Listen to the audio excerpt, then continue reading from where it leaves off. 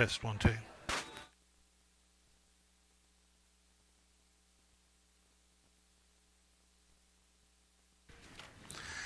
Well, good morning.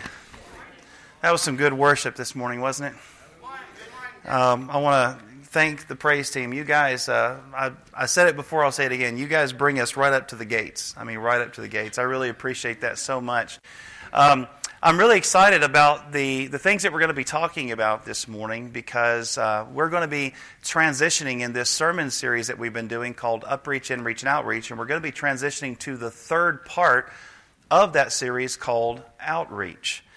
And I have to say I'm excited because this is the most fun part of the three to me, because when we're talking about outreach, thank you, Terry. When we're talking about outreach, we're talking about getting the privilege of being able to go on mission with Jesus Christ. And I get excited about that. You think about the world that we're living in today. We're living in a world that has darkness, amen? You think about everything that's going on in the world right now. I mean, just the darkness that's coming over the country of Ukraine as we speak. We were having Bible class a little earlier, and there's another nation. I always say it wrong, David. Belarus has entered into the war and on the side of Russia, and they are going to be coming against Ukraine as of today. They're going to be bombing Kiev. So there's a lot of darkness that is in this world, and we have got to be the people that send the light. We have to. We are the ones that have the answer. Amen? Okay, so up until this point, we have realized, just to kind of recap some of the ideas, the big ideas that we've talked about so far, we have realized that through Upreach, we have received an incredible gift from the Father. Through this idea of Upreach, we have received the presence of God through the Holy Spirit, whom He has given us as a gift to come and to live on the inside of us.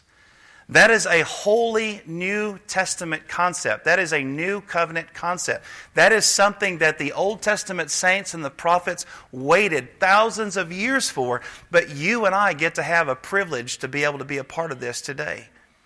We have the presence of God, the presence that used to live in the Holy of Holies, now making His home and residence inside of me. Now, you know what that does for me? What that does for me is that it fulfills this passage right here where Paul said in Philippians chapter 2, verse 13, he says, I want to remind you of something, that it is God working in you, giving you the desire and the power to do what pleases Him. And so we live in all of this. We begin to live out our lives walking in the Holy Spirit. We become sensitive to His presence in our lives. We become sensitive to the work of God in our hearts. And you know what the Bible says begins to happen over time as we walk in the Holy Spirit? We begin to see like fruit growing on the inside of us, things that we didn't know were there before. We start to realize that we're more loving. We're having more joy. We're experiencing more peace and patience. And we're being kind toward people that otherwise we used to be maybe a little sharper with, right? There's goodness and faithfulness, and we're being more gentle with our spouses, with our children, with other people in the church, and self-control. We're starting to overcome the many addictions that we have in our lives. This is walking in the Holy Spirit. This is learning how to be freed from the Holy Spirit. And what happens then is that as more and more of us in the church begin to have this personal, what I would call a great awakening to who God is, then that begins to build a shared empathy toward one another. We begin to place a high emphasis on unity. Why? Because it's what Jesus wanted. Because we know that as one, we can accomplish much more than if we just try to be Lone Ranger Christians off to the side over here by ourselves. We start to realize that unity is based upon our shared commitment as Jesus as our teacher, and not whether we agree on everything necessarily or not.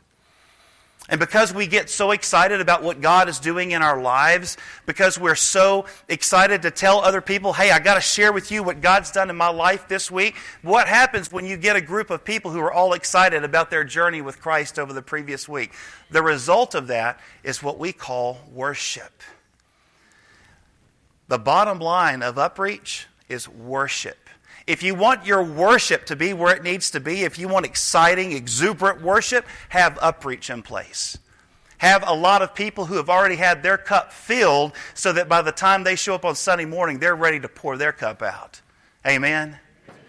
And by the way, that engenders a more deep relationship with each other. That's how we can take unity even deeper, because guess what happens? When I've got God's stories to tell about things that God's doing in my life, and the boys...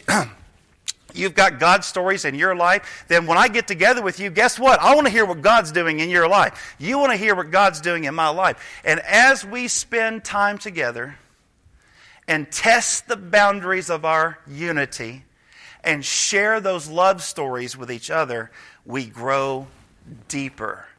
And that is InReach. When InReach is where it needs to be, you have unity and fellowship. When you have Upreach, you have worship. When you have InReach, you have unity and you have fellowship. But what happens then as we're living in this faith community that is known for its love and for its unity and for its stand for the truth? Other people begin to take notice. They begin to notice that little church called Eastside Church of Christ, and they realize, wait a minute, there's something different about that church. There's a lot of churches. I've been to a bunch of them, but there's something unique about that one. They love each other genuinely. They forgive each other thoroughly. They serve each other with a whole heart. And so that is what draws people, this shared experience of loving God and being in love with each other. Now this morning, we're going to begin wrapping up this series on Upreach, InReach, and Outreach.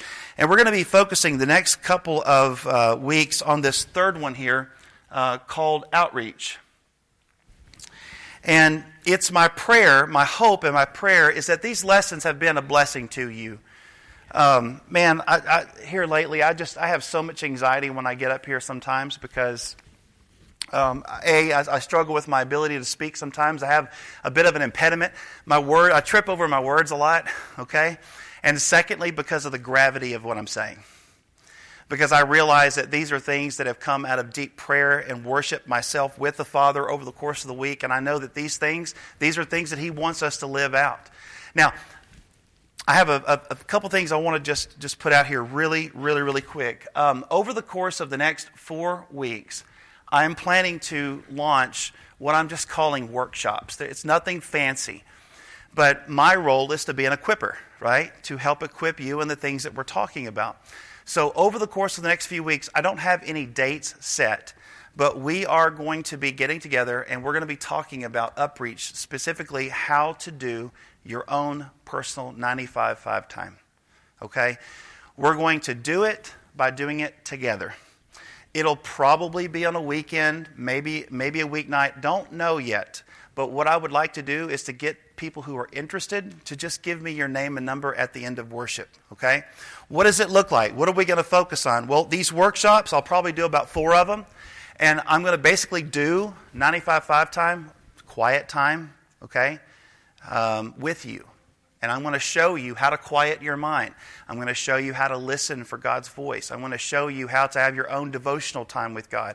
I'm going to get into about what it means to have your own personal relationship with the Father. We'll talk about discovering your gifts, the things that God has gifted you.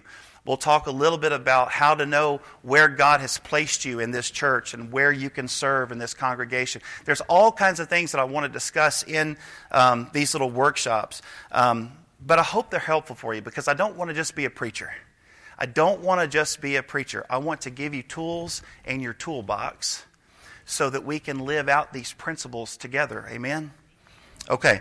In Matthew chapter 28, I'm going to go ahead and ask you to take your Bibles and turn over there. Matthew chapter 28, after Jesus has spent 3.5 years teaching and discipling the 12, It's now time for Jesus to ascend up into heaven. It's also now time for the 12 disciples to carry on the mission that Jesus started.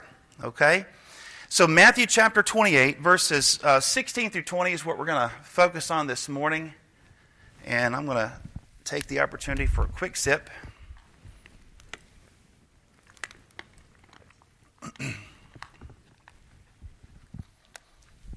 Matthew chapter 28, and let's read it, verse 16. It says, "Then the 11 disciples went to Galilee." Now, just to give you a little bit of chronology, this is about 10 days after Jesus was raised from the dead. Okay? Jesus appears to his disciples multiple times before he ascends finally on the day of Pentecost. Do we all understand that? So he's been raised from the dead in Jerusalem. 10 days later, most of the main core group, if you will, of the disciples were from where? They were from Galilee, right? So about 10 days later, they have made their way back up to familiar territory, and now they're back up in Galilee. And about 40 days from this point, they're going to go back to Jerusalem for the day for Pentecost, and that's when they're going to be filled with the Holy Spirit. Okay? Are we all on the same page? Okay. Thank you, Caleb. Verse 16. "Then the 11 disciples went to Galilee, to the mountain where Jesus had told them to go."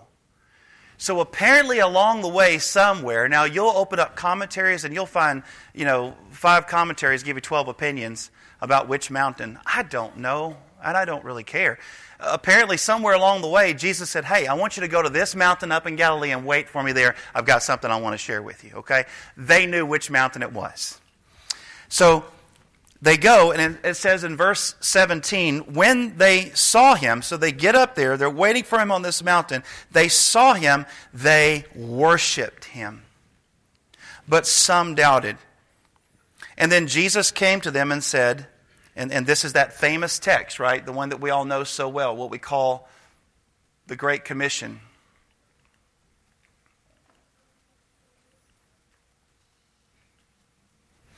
Verse 18. Jesus says, "All authority in heaven and on earth has been given to me. Therefore go and make disciples of all nations, baptizing them in the name of the Father and of the Son and of the Holy Spirit, and teaching them to obey everything that I've commanded you. And surely I am with you always, even unto the very end of the age." Now, I've got a few things I want to discuss with you here about the text in just a moment. But before I do, I want to make sure that I say something here that I think is very, very important. There is a very big difference between engaging in evangelism, just inviting someone to church or offering something at your church to try to bring somebody into the church. There's a big difference between just getting somebody to come to church and having a great awakening to the truth that you are this generation's manifestation of the kingdom of God. Did you hear what I said? There's a big difference there, and I want you to hear the difference between the two ways of thinking. Some people say, "I don't really feel like going and inviting anybody to church." That's one way of thinking. The other way of thinking is coming to the realization that you are personally, because of the indwelling of the Holy Spirit, you are this generation's hope.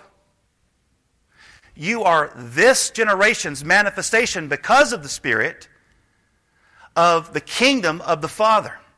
So if there's anybody in this generation who's going to know God, it's going to come through who? It's going to come through you. Had a wise old preacher one time say a long time ago, the Great Commission is true for every generation. Every generation has to hear the good news. Every generation. And so for the last 2,000 years, that command to go into all the world has been true for every single successive generation that's been born. So if you're here this morning, and you are, I've always hated that phrase, if you're here this morning, well, obviously you are, right? But if you're here this morning, and you are, then that means, guess what? You also have inherited this mandate from the Father to be this generation's witness of the kingdom of heaven. That is a radical paradigm shift in the way that we think about church, but I think it needs to happen. It needs to happen because the Great Commission is not about getting somebody to join your brand of church Christianity in the Western world. Now, I say that with kind of a tongue-in-cheek, but I mean, man, don't you feel like, at least in America, we really struggle with a very business mindset when it comes to church, don't we? You know, we grow up with businesses and we're used to the advertising, we're used to the marketing, we're used to the logos and how squeaky clean everything looks and the promises and the mission statements. We're used to all this and we adopt it in churches. And so evangelism becomes a lot more about, hey, can I get you to join my club, than whether or not we're taking the message of life to a dying and sick world who's blinded because of sin and who needs a Savior. Otherwise, they are bound for hell. Do we really believe that? And I think that we've got to struggle with this a little bit because oftentimes I think we think about it so much like a business that we forget that what we actually are is a body. We're a body. One of the things that we have to remember about the Great Commission is that it's nothing new. It's not new. The Great Commission is something that God has been working on and something God has been interested in for thousands and thousands of years. Let me explain. Take your Bibles and go back to Exodus chapter 19 with me. Actually, don't do that. My notes corrected me. Go to Genesis 12. Go back a little further. Go back to Genesis chapter 12. Now, you all probably know the story really well, right? God is calling Abraham here. And remember what he says to him. He says, go from your country, your people, and your father's household to the land that I will show you. I will make you into a great nation, and I will bless you. I will make your name great, and you will be a blessing. I will bless those who bless you, and whoever curses you, I will curse. And listen to this last part. All the peoples on earth will be what? They will be blessed through you. So stop right there. You've got all the way back in the Old Testament, all the way back when God first calls Abraham, right when he's literally starting what we call the nation of Israel. God makes it clear that he says that it's his intention to eventually bless all the peoples of the earth through Abraham. Now, why does he want to do that? Well, if you've been reading Genesis all the way up until this point, Genesis 1 through 11 tells you why. It's because we've made a mess of things on the earth. God made everything beautiful and perfect in the Garden of Eden. Adam and Eve decided to go their own way. Sin was introduced into the equation. Now you've got murder. Now you've got war. Now you've got all kinds of things that are happening and going on. And God said in Genesis chapter 3, eventually I'm going to send a seed of that woman, and you will eventually bruise his heel, but because of it, eventually that seed will crush your head. And you see the next movement of God in Genesis chapter 12, where he calls Abraham. And so he's calling Abraham. Why? Because he's wanting to bring this nation into the world. The world is full of all kinds of nations, but he says, I want to reach the world through one, and this one is going to be mine. And so turn over to this time, Exodus chapter 19, verses 5 through 6. God has taken this people, he's planted them, he's allowed them to become slaves in Egypt for 400 years. He's laid the groundwork. Earlier in Bible class, we were talking about how God uses the experiences of our lives like training ground. That's what the Exodus was supposed to be for Israel. He allowed them to be slaves for 400 years to train them to love freedom. And they wound up choosing slavery yet again, right? In idolatry and bondage. But that's not the point I'm trying to make today. In Exodus chapter 19, verses 5 through 6, we see the purpose of why God is calling his people. Read it with me. Now, if you obey me fully and keep my covenant, then out of all the nations you will be my treasured possession. Although the whole earth is mine, you will be for me a kingdom of priests and a holy nation. So even though the whole earth in reality belongs to God, God's people Israel is God's special treasured possession. And because of that, this nation, gets to have a close relationship with the Father. And that means they inherit God's will to be a light to the nations. God was always, through the Old Testament, trying to reach out to the world through Israel. Look at one more. Isaiah chapter 42, verses 6 through 7. You see their mission talked about here. Isaiah chapter 42, verse 6. God says, I am the Lord. I have called you in righteousness. Now, let me pause for just a quick moment.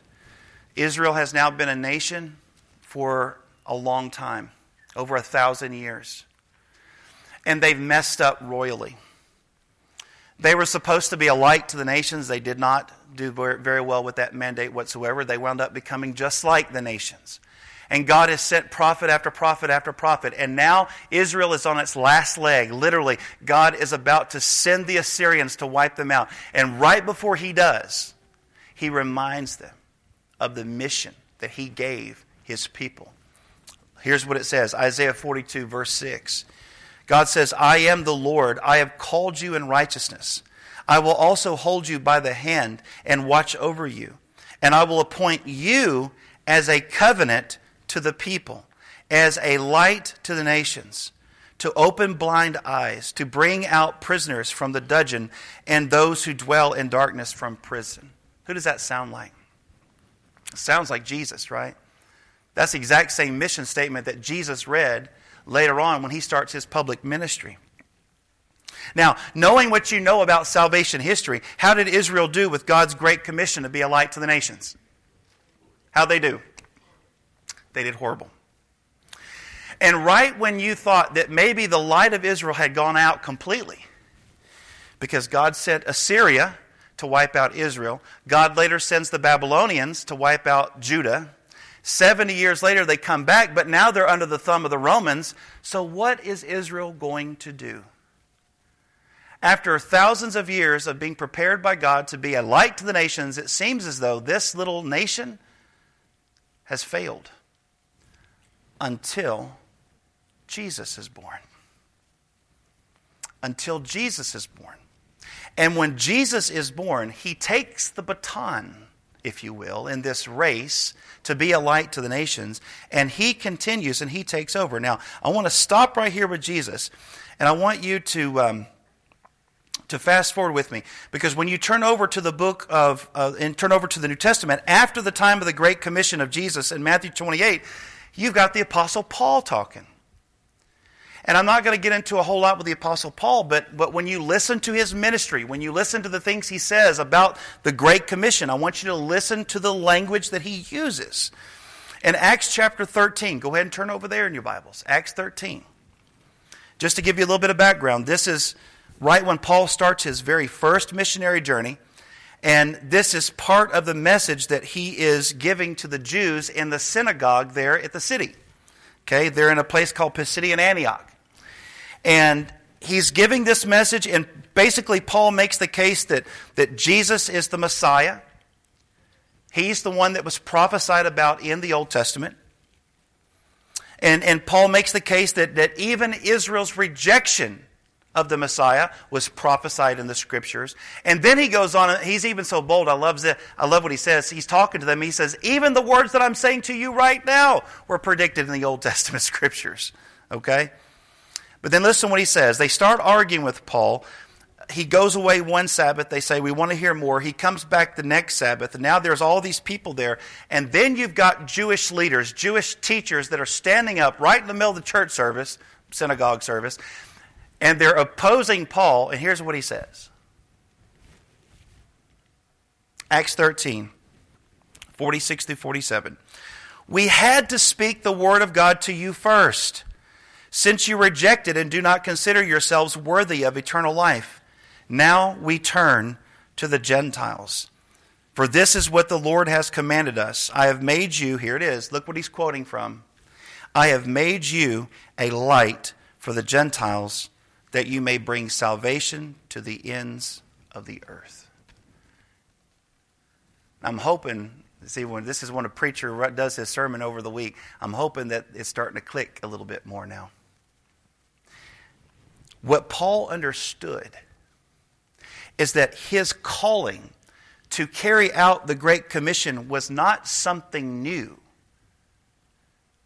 It wasn't something that Jesus just came up with. Jesus didn't come bringing some brand new thing that he was to take the baton on. Paul saw himself, as the early Jewish Christians all saw themselves, as a small, believing remnant of Israel that was given the task to do what God had called them to do all along, and that was to be a light to the nations, to go out and be a light to the nations.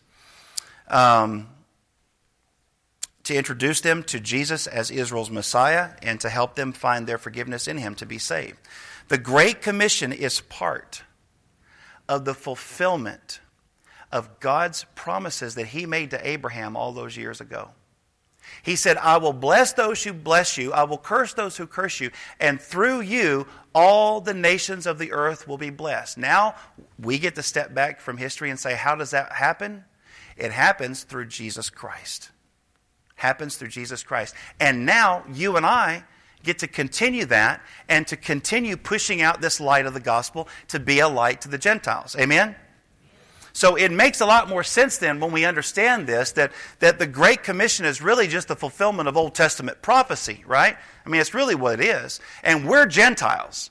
So it started Jewish. It's been pushed out to the Gentiles. Now we Gentiles, guess what? We're pushing it out even further. Okay? But it makes sense now, some of these other passages of Scripture, like Isaiah 42, 6 through 7. He says, I am the Lord. I have called you in righteousness. I will also hold you by the hand to watch over you, and I will appoint you as a covenant to the people, as a light to the nations, to open blind eyes, to bring out prisoners from the dungeon, and those who dwell in darkness from the prison. I wanted to read that one more time, because again, that's essentially Jesus' own mission statement that He made, right, when He began His public ministry.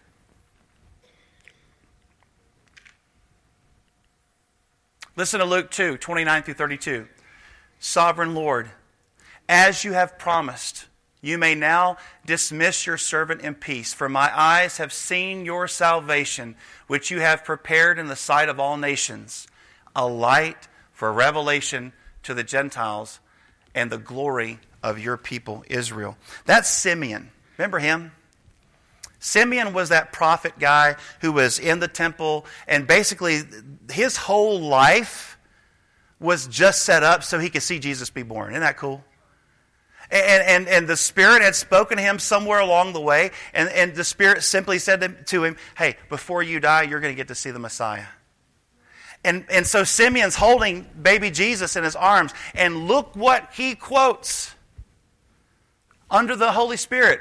That you have prepared in the sight of all nations a light for revelation to the Gentiles. In other words, he's holding the baby Jesus, and he's saying, maybe now, maybe the promises that have been made to Israel are going to be fulfilled, because now the Messiah is here. Now the Mashiach is here. Now the Anointed One is here. And now the light can finally go out to the nations. Matthew chapter 4, 13 through 16. Leaving Nazareth, he, that is Jesus, went and lived in Capernaum, which was by the lake in the area of Zebulun and Naphtali, to fulfill what was said through the prophet Isaiah. Land of Zebulun, he's quoting now. Land of Zebulun, land of Naphtali, the way of the sea beyond the Jordan, Galilee of the Gentiles. The people living in darkness have seen a great light. On those living in the land of the shadow of death, a light has dawned. And then finally, Luke chapter 24, 45 through 47.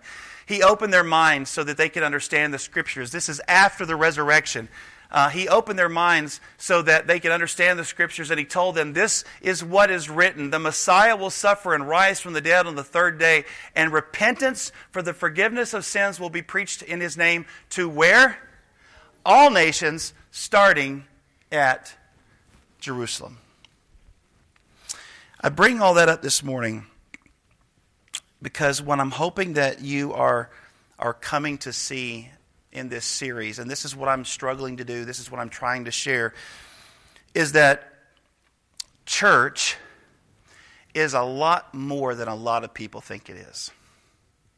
Church is a lot bigger than a lot of people think it is. The message of the gospel, the good news, is the good news about the kingdom of God and how that through us, because of what Jesus has done for us on the cross, because we get to live in this future covenant right now and experience the indwelling of God right now, the world gets to experience the truth that the kingdom of God has drawn near. But see, they're never going to experience that until we allow God to allow Him to live His life in and through us. We get to have the privilege of being the generation of people who have been empowered by God's Holy Spirit to live as a holy nation of priests and to serve Him. You say, well, I didn't sign up for that now. I thought I was just going to go to church. I just wanted to hear a good sermon and hear some good preaching and hear, maybe a little bit of good music every now and then. I didn't know that I was a part of a movement. Well, guess what? You are. You are part of a movement. And if you haven't had a preacher help you understand this before now, I apologize. But let me give you some sobering news. You have woken up behind enemy lines. The war has already started. And you're being needed right now. Because there's neighbors and friends and family that are in your own sphere of influence who do not know Jesus Christ and who need to know Him. And it's not about a program. It's not about trying to get people to come and hear Tim Brown preach. It's not about any kind of official anything. This should be the natural overflow of your relationship with the Father. It needs to be that way. We now have the responsibility to take the gospel, to take this light of freedom to the Gentiles. We think what a privilege that is. Listen to how Paul said it like this. Oh, maybe not.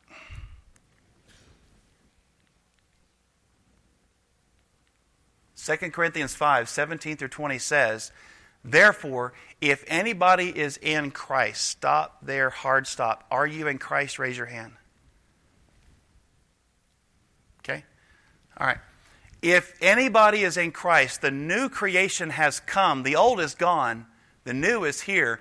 All this is from God, who reconciled us to Himself through Christ and gave us the ministry of reconciliation. That God was reconciling the world to Himself in Christ, not counting people's sins against them. That's why we call it amazing grace. Hallelujah. Right? Because our sins are not being counted against us. Amen.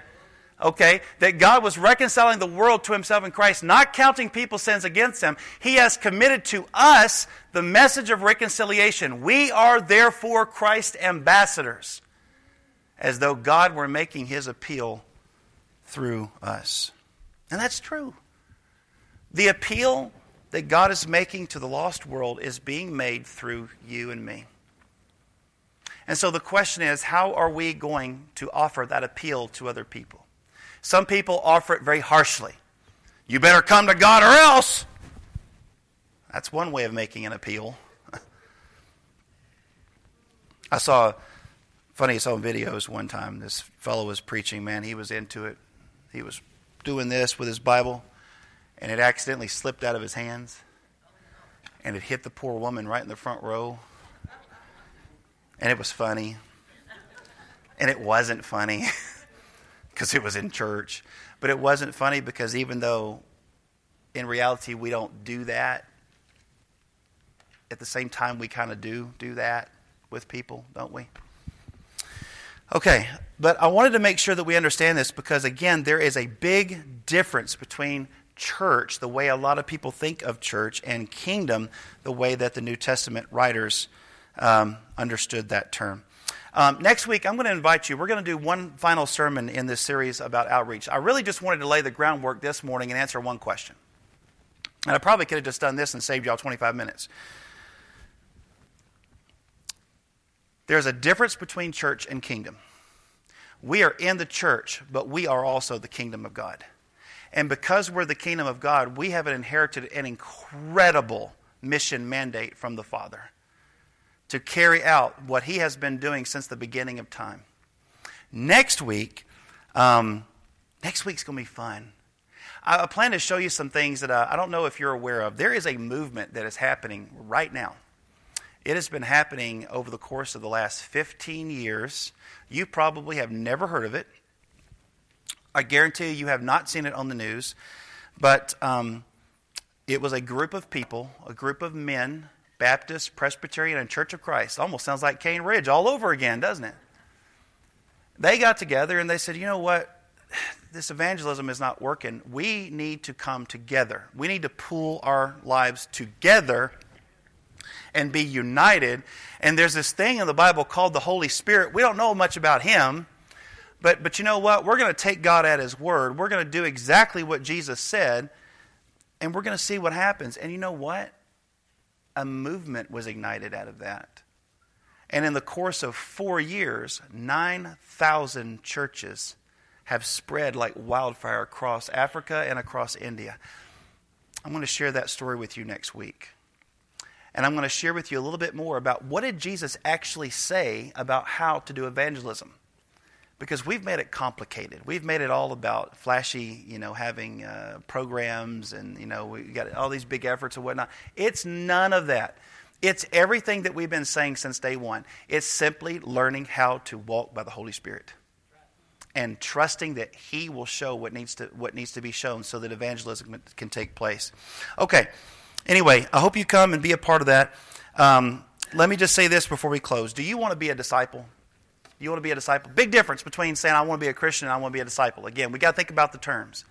But do you want to be a disciple? That means, are you willing to let Jesus be your master? Are you willing to commit yourself to learning from Him, learning His ways, how He talks, how He thinks, how He feels, and then patterning your life off of His? Are you ready? Are you ready for that this morning? Do you want that this morning? If you do, then come forward right now as we stand and sing.